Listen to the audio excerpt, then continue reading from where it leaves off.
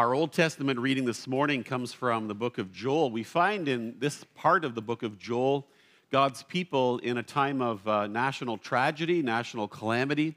They have turned away from the Lord and things have happened to them. God has sent things to them in order to restore them to himself and to bring them back to himself. And we find in this chapter 2, some of the characteristics of the Lord. And we see in verse 25 this beautiful phrase, the Lord promising to his people, I will restore the years the locusts have eaten. And so Kim will come and read this for us.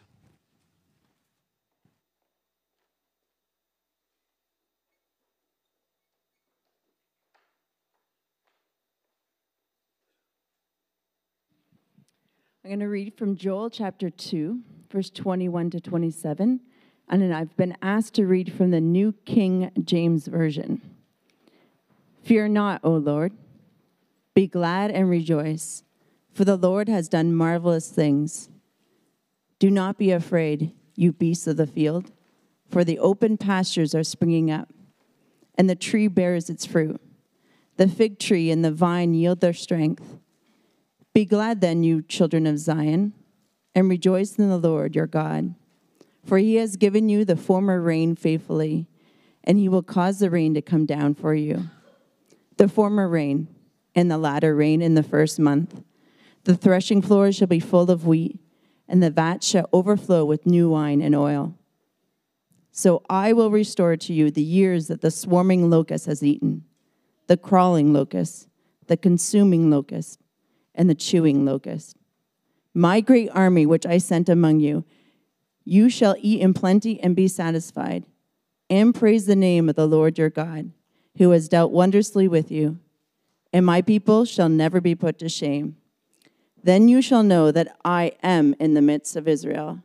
I am the Lord your God, and there is no other. My people shall never be put to shame. This is the word of the Lord. Thanks be to God.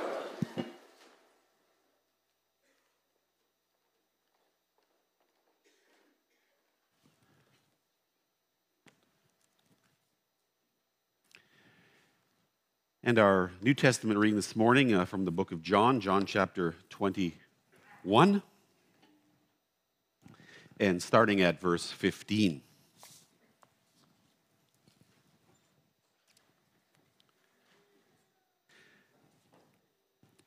Remember, this is Jesus meeting Peter on the beach among the other disciples after his resurrection. When they had finished eating, Jesus said to Simon Peter, Simon, son of John, do you love me more than these? Yes, Lord, he said, you know that I love you. Jesus said, feed my lambs. And again Jesus said, Simon, son of John, do you love me? He answered, yes, Lord, you know that I love you. Jesus said, take care of my sheep. The third time he said to him, Simon, son of John, do you love me? Peter was hurt because Jesus asked him the third time, do you love me? And he said, Lord, you know all things. You know that I love you. Jesus said, feed my sheep. Very truly, I tell you, when you were younger, you dressed yourself and you went where you wanted. But when you're old, you'll stretch out your hands and someone else will dress you and lead you where you do not want to go.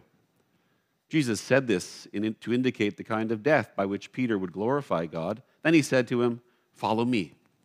Peter turned and saw the disciple whom Jesus loved was following them.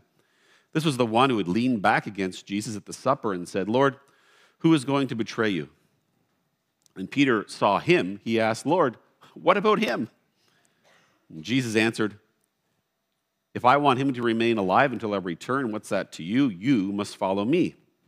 Because of this, the rumor spread among the believers that his disciples would not die. But Jesus did not say he would not die, only said, if I want him to remain alive until I return, what is that to you? This is the word of the Lord. Let's pray. Lord our God, we wish to hear your word proclaimed to our lives and to our hearts, and so will you soften our hearts that we may delight in your presence. Sharpen our minds that we may discern the truth. Sharpen our wills that we may again desire your ways. Through Jesus Christ. Amen. There was a famous partnership in the 1940s between Billy Graham, many of you have heard of Billy Graham, and a guy called Charles Templeton. And in the 1940s, Billy Graham and Charles Templeton traveled around Europe with an organization called Youth for Christ. And the two of them went and evangelized, spoke, shared the gospel across Europe at that time. And Charles Templeton actually became known in that crusade, in that campaign, as kind of the more articulate sharer of the gospel as opposed to Billy Graham. Well, in 1949, 1948, Charles Templeton decided he would take a break from ministry and evangelism and do a little bit of education. He took a few years off. And Templeton found himself, after many years of spreading God's word in a very successful manner, very committed to Christ with Billy Graham, being kind of raised above him in terms of his ability to share. Templeton found himself after 2 years in this break that he took around 1949. He found himself turning his back on God. And Billy Graham and him took a famous walk. You can read about it in different books, where Templeton says in the 1950s, you know, Billy, I just can't believe that the Bible is real, that it's trustworthy. Templeton went on to move to Toronto, became a famous journalist. Many decades later, he wrote a book called Why I Left Christian Faith, or Reasons I Left Christian Faith, and proclaimed himself as an agnostic and or atheist, and really in that moment by the 70s had turned his back completely on his faith in Jesus. Near the end of his life, in the 2000s, a famous journalist interviewed Charles Templeton. He was not all that well. He had early onset Alzheimer's. But his family allowed the interview, and he wanted the interview. He was very articulate, was able to share part of his life and what happened. And near the end, the interviewer asked Templeton about Jesus and about his faith in Jesus and what happened to him back in the 1940s, the late 1940s, and how all that came about. And by the end of the interview, Charles Templeton said to this journalist, it was around 2015, you know, I've lived this whole life, I've rejected Christian faith. And the guy said, what about Jesus?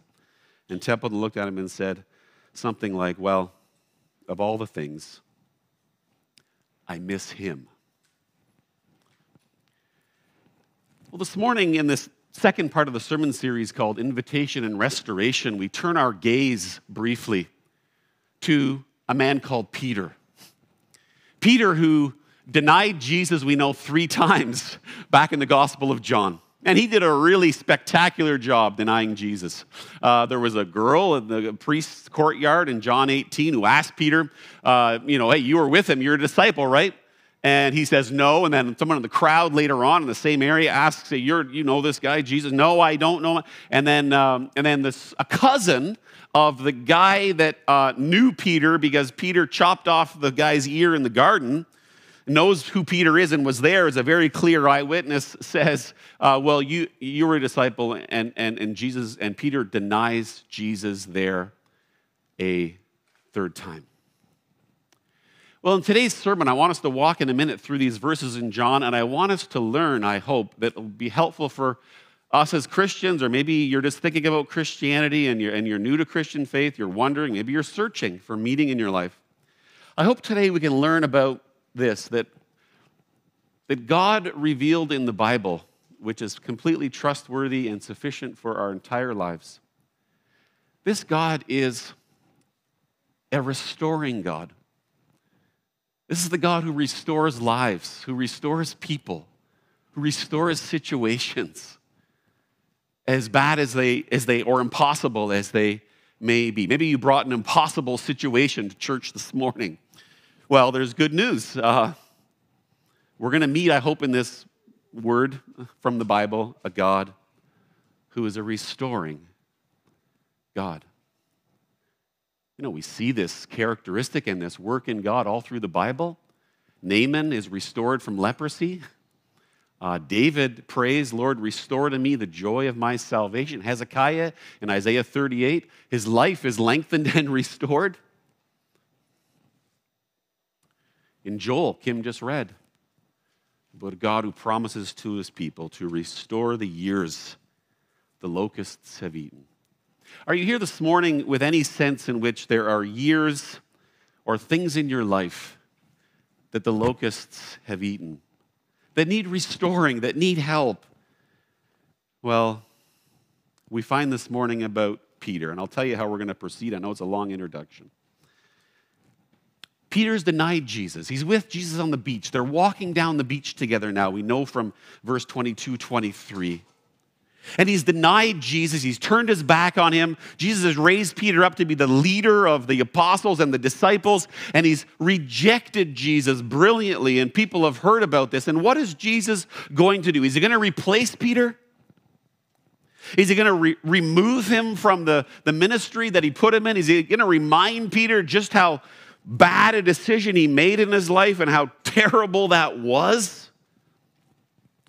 Well, we're going to see, I hope, Jesus who has a restoring work. We're going to see the restoring work of Jesus in the life of Peter and in this story. And I hope and pray we'll be able to see the restoring work of God for each one of us. Well, we'll look at this in 3 sections. The restoring work of Jesus. Number 1, recovers our love for him. The restoring work of Jesus, number 2, recommissions us to serving. And number 3, the restoring work of Jesus reinstates us to our truest direction in life. Well, number 1, the restoring work of Jesus recovers our love for him. Are you with me? All right. First one, the restoring work of Jesus recovers our love for him. Now, we see in verse 15 this whole, probably the most famous exchange in the Bible, one of the most celebrated exchanges in the Bible via question and answer. And here it is between Jesus and Peter. And how does this exchange start as Jesus recovers Peter's love for him? Well, it starts this way in verse 15. Jesus calls Peter by his family name, by his traditional name, Simon, son of John, Simon, son of John. He doesn't call Jesus by the special name he gave him, Petros or Peter, the rock of his church. He calls him by his very human name, his family name, his old name. And it kind of ties in with, at the end of this section in verse 18, Peter says, Jesus, you're hurting me. Peter was hurt because Jesus is asking him these questions and using his old family name as opposed to the name Rock, where Peter said, Lord, in John 13, I'll lay down my life for you. And in Matthew 26, Lord, some will fall away, but I will never fall away. Peter says that to Jesus. And Jesus calls him the rock on which I'll build my church. Instead of calling him the rock, Jesus, the one I'll lay down my life for you. Instead, he calls him by his family name, his old name, Simon, son of John. And we see as the questions go, Peter's also hurt. And the beginning of this recovery for Peter is that Jesus kind of puts his finger on the hurt, the deepest hurt in Peter's life. He probes him. He calls him by a name that matters. He puts his finger on something in Peter. Any of us who go to a doctor and want help and say, my side hurts, do we want the doctor to look at our foot? We don't. Jesus here is able to focus in on that issue for Peter, that sense of him denying him. What's happened to his heart? He's turned his back on Jesus. And what we find here, this restoring work of Jesus and Peter works to recover Peter's love for him and our love for him. Jesus, of all things that he does in this exchange. And by the way, there's so much written about the 3 loves that is used here, the different kinds of words for love. And I won't even take time to go into it except to say they matter, but I don't think they matter as much to understanding the story. John uses agape and phileo as synonyms often in the Gospel of John, and Jesus is probably speaking here in Aramaic anyway. Jesus focuses on one thing in this work of recovery, of restoring. Jesus focuses on this one thing. He focuses on the issue of Peter's love. How many things do we have in our life that are going on? Do we have doubts? Do we have failures we can't get over? Do we have things that aren't going to work out? Are we thinking about today maybe walking away from the Lord? Have we in the past? Where are we? Where's your heart this morning? For a minute, can we just focus together on this passage in the Bible and walk with Jesus as he focuses on one issue? The issue of Peter's love for him.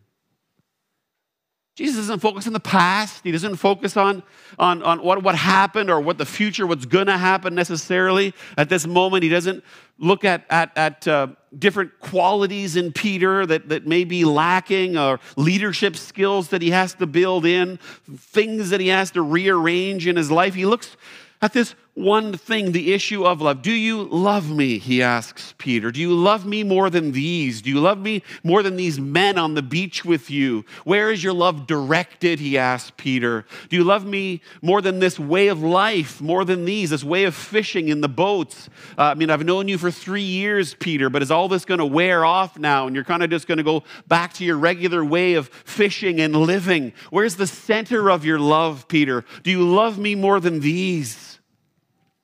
He asked him again, Simon, son of John, do you love me? He asked him again, Simon, son of John, do you love me?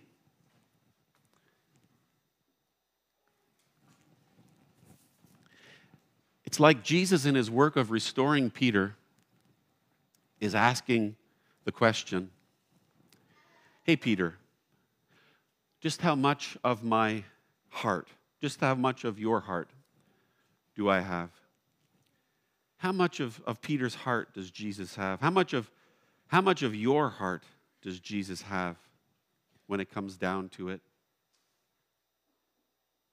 Why is Jesus focused on this whole thing about love? Why does he go over it 3 times? There's a few reasons, I think. One of them is you can fake a lot of things in life. You can argue a lot of things. You can say a lot of things. You can do a lot of things. But you can't really fake love. Either you love someone or you don't.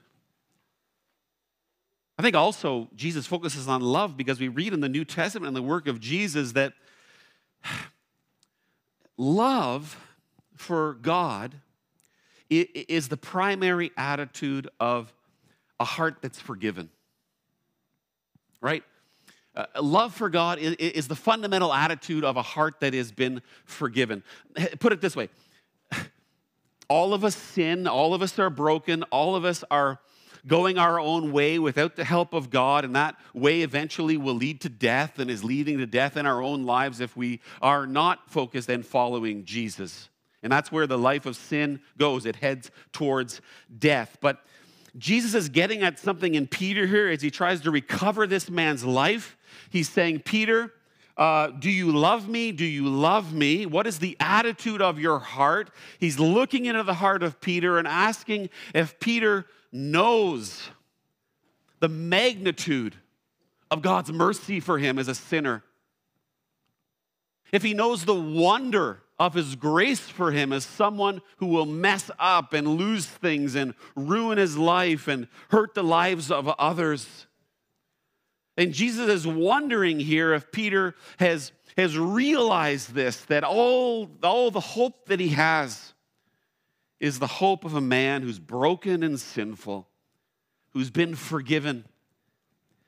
And how is it that if we have reached that moment in our lives each day, or a moment in our lives, that one situation, maybe you have never reached that moment in your life. How is it possible that we can come to this reality in our lives that we are lost forever without Jesus?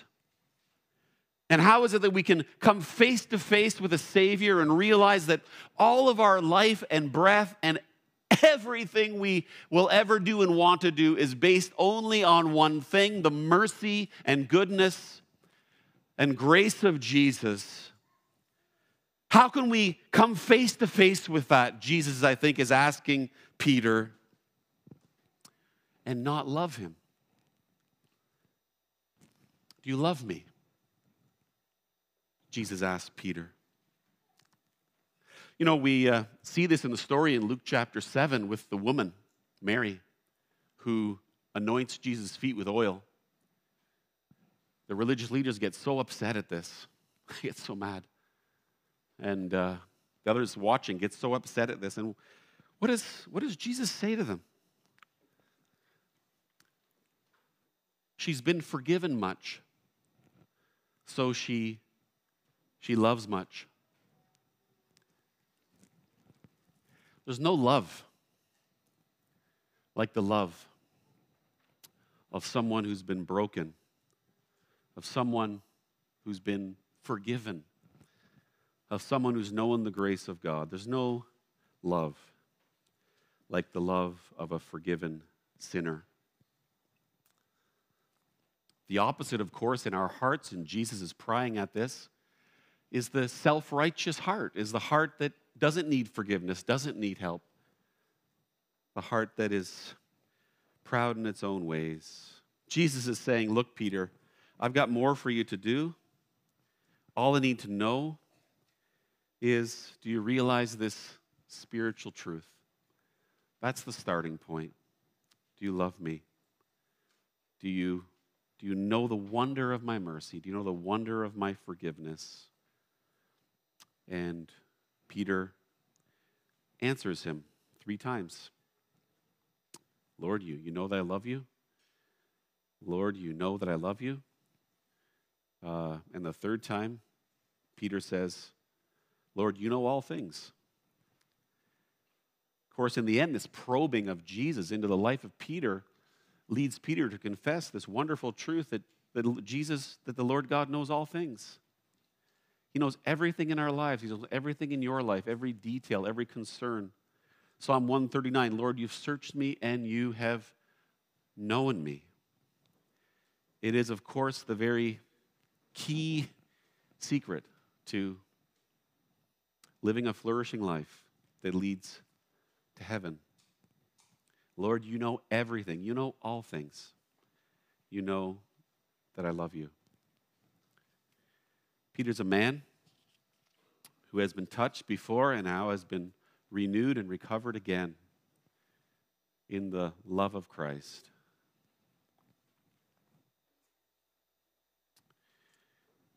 So where are you this morning in this? We'll talk about that more, but where are we? Are there things that need restoring in our lives? Are we far from God? Well, let me just ask you this. Do you love God? Do you love the Lord Jesus? Do you love the Lord Jesus? It's a question that all of us need to answer every day. It's the one question that we need to answer in our lives. It's the only question that's going to matter. It's a bit of a dangerous doctrine, I know, just saying love, love, love. But Jesus doesn't leave it there, does he? Part of his restoring work of Jesus is second point. That was a long first point. Second point, he recommissions us to serving, doesn't he? He looks for our living. He looks for our acts of obedience to him. He looks for our living for Jesus.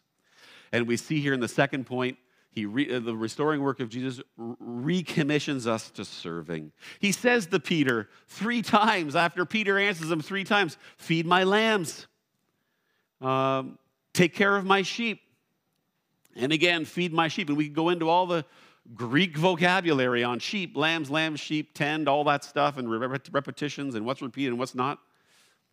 The point is, Jesus recommissions Peter to serving, doesn't just leave him there. He says, Peter, you failed.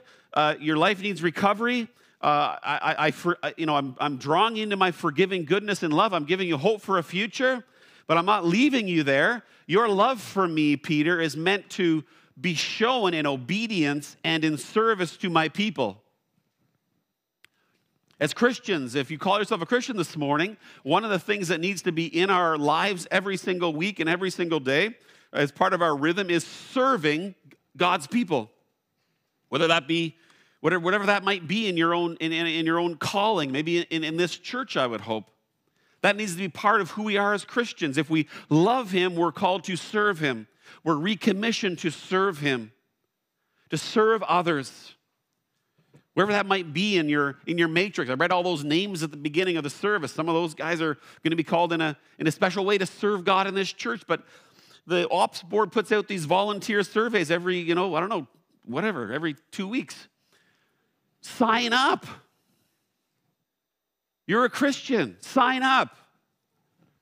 It's part of your calling. You can't serve. Jesus wants us to have this as part of our lives. Integrated, serving others in his church. Look, there's no ladder upwards in the kingdom of God when it comes to serving.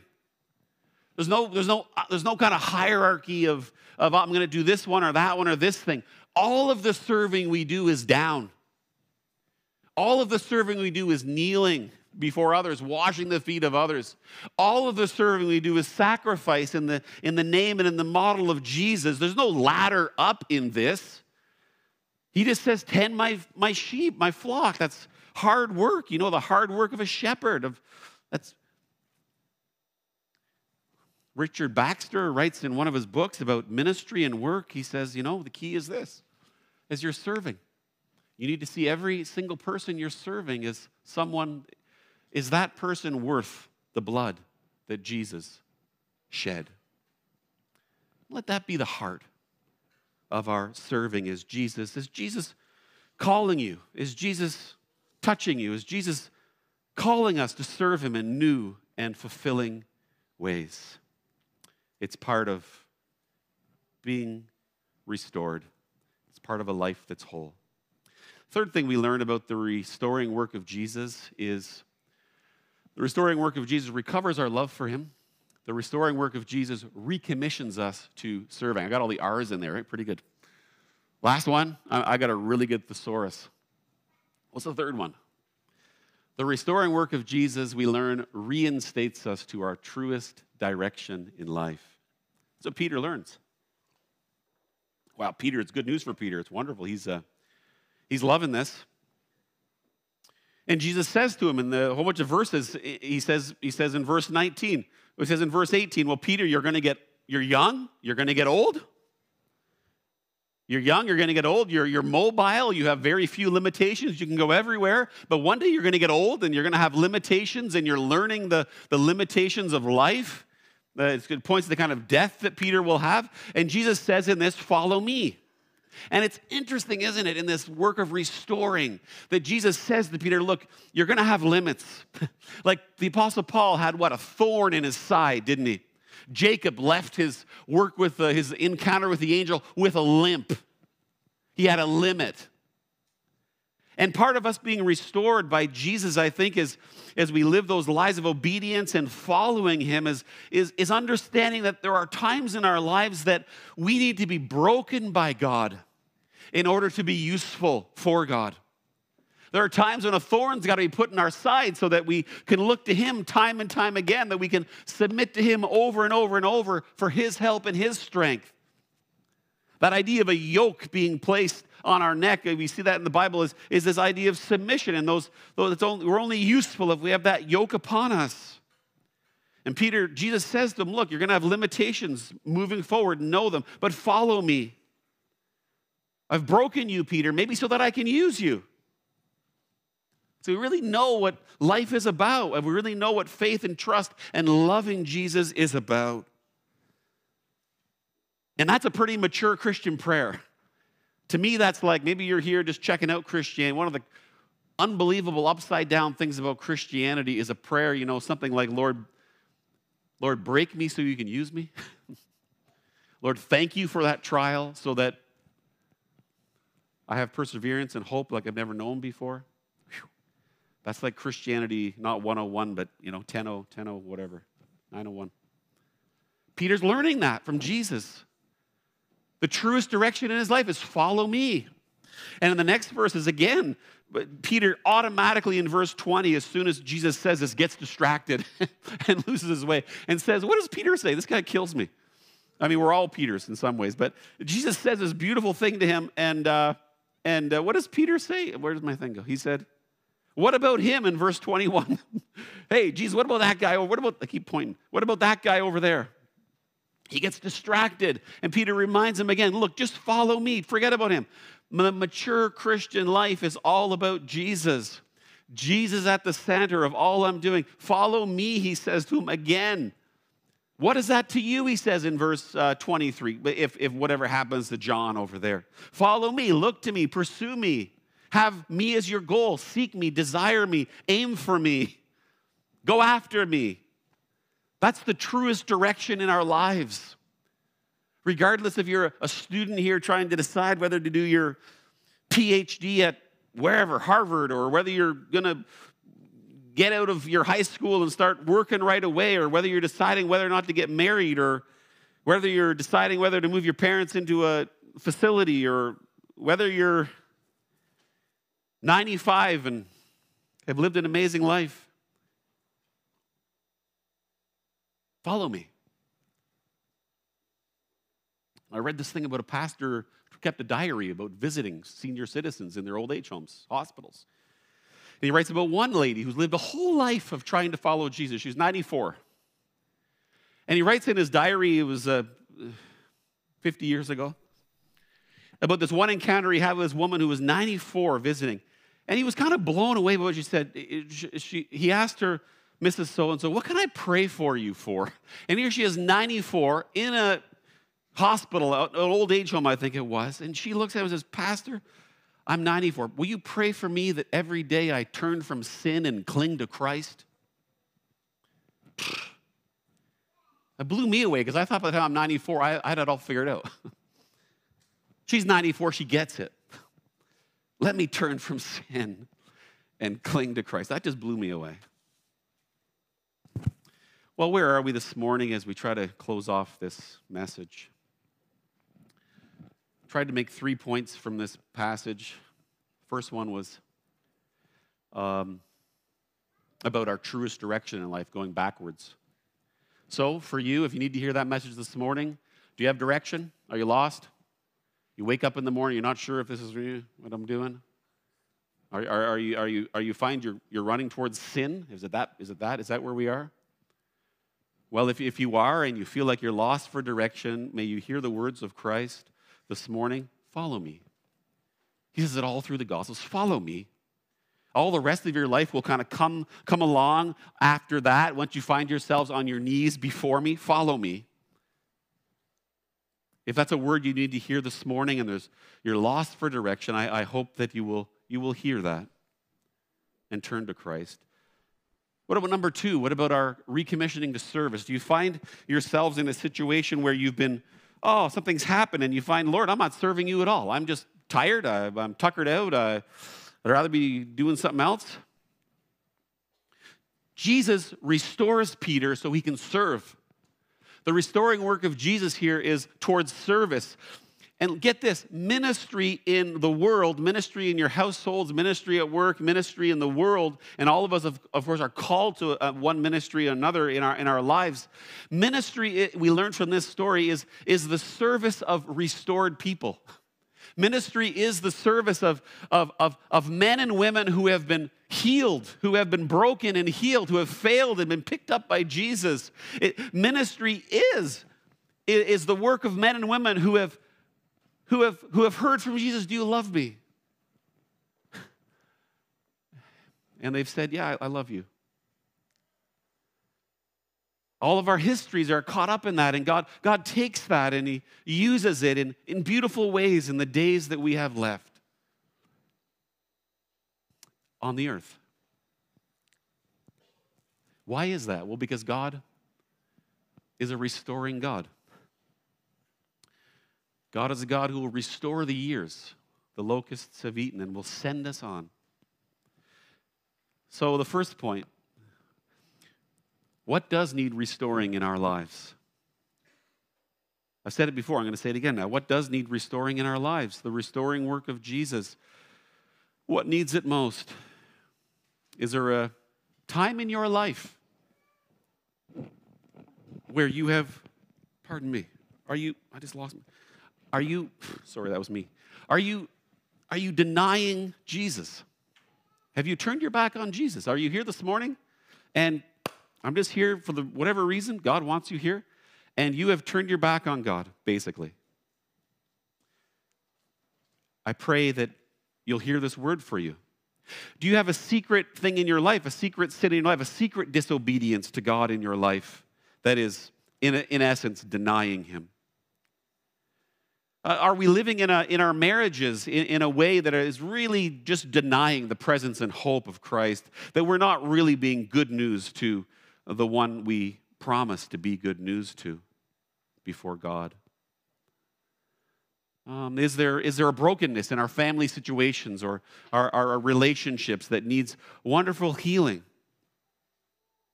Well, whatever it is that needs restoring in your life, I pray that today, and as we just kind of go into the spring, and I really pray that today will be kind of your Sea of Galilee. I pray that today, which is the day of salvation, will be a day that we might hear again about the wonders of Christ's grace, the wonders of his calling us from sin, the wonders of calling us from lostness. Do you love me? Lord, you know everything. It's what Jesus wants. Jesus doesn't want Peter to be lost forever. He doesn't want to beat him up. We see the loving kindness of God in Jesus Christ, the hope that we have in him. You know there is hope for every situation in our lives because God is a restoring God. Let me end this series with a short story. There's not a story, a short, whatever this is. 2 minutes. So there was a woman called Egeria in the 4th century. She was a Christian. She lived in the 4th century. She lived on the Atlantic coast. And she famously took a trip all the way to the Holy Land. And her whole time she took diaries and notes of her travels. It's a very famous set of documents. They teach us a lot about early Christian faith, about what worship was like in Jerusalem. She went to Jerusalem for Lent and Easter in the 4th century, imagine, took notes the whole time. What are these Christians like? Egeria traveled all around the Holy Land. They took her to one place which was up in the north where there were healings that Jesus apparently did in the Gospels. And she found herself wandering even farther north to this place on the shore of Galilee that she writes about in her journal, where she found a small church with a stone altar in it that had been named the place of the coals. And it was the place those early Christians marked for where Jesus met Peter and restored his life. And Egeria wrote down in her diary about her travels and about her experiences. And it's an amazing thing how she just recalls in this detail and description a moment in time by the Sea of Galilee, then in the 4th century, a stone altar there, but a moment in time, a situation in history where the living Lord Jesus transformed a man's life, restored a man's life. I mean, Peter could have been lost in sadness and depression and spun off, in any direction. And yet here is this wonderful marking in time about the Lord Jesus meeting her. Many centuries later, some Christians put up a statue at this site that Egeria first wrote about. And it's a stone statue. And it's one of Jesus and Peter out there on the beach. And Peter's on his knees. He's kneeling before Jesus. And Jesus has his hand out, his arm out, kind of over his head, blessing Peter, ministering to Peter, restoring Peter. And it's a moment where we see in the Bible, and I hope we see in our own lives, the restoring grace of Jesus in all its wonder. Let's pray.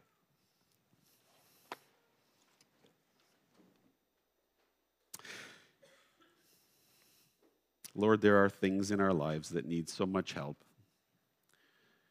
Things that we're hiding from you and to each other. things we think we're too ashamed to share, things we think you don't want to hear.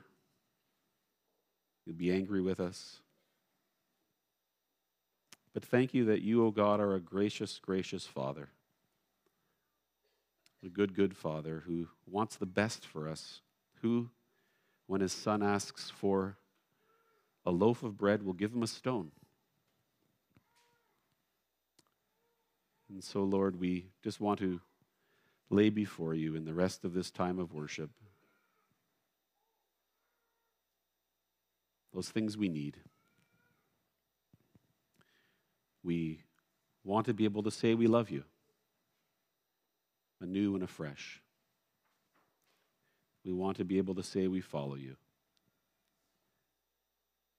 We thank you that you are with us, present.